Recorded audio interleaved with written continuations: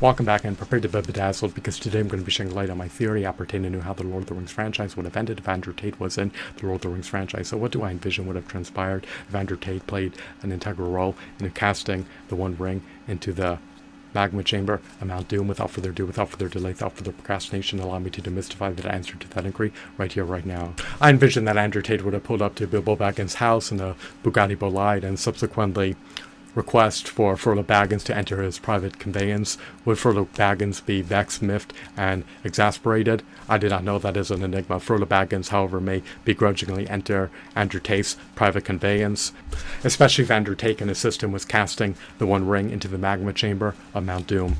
Frodo Baggins would be able to easily reach the Black Gate of Mordor by traversing through Middle-earth in a Bugatti Bolide at a fast velocity of 311 miles per hour. Once they've reached the Black Gate of Mordor, then I envision that Andrew Tate would be honking at the orcs inside the Black Gate of Mordor. The orcs would open up the Black Gate of Mordor in order to ascertain what the show's going on outside the Black Gate of Mordor.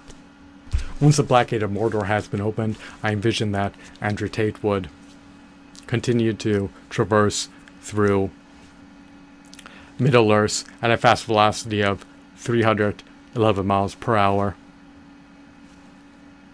on his journey to Mount Doom with Frodo Baggins. If orcs were to attempt to besiege him, flank him,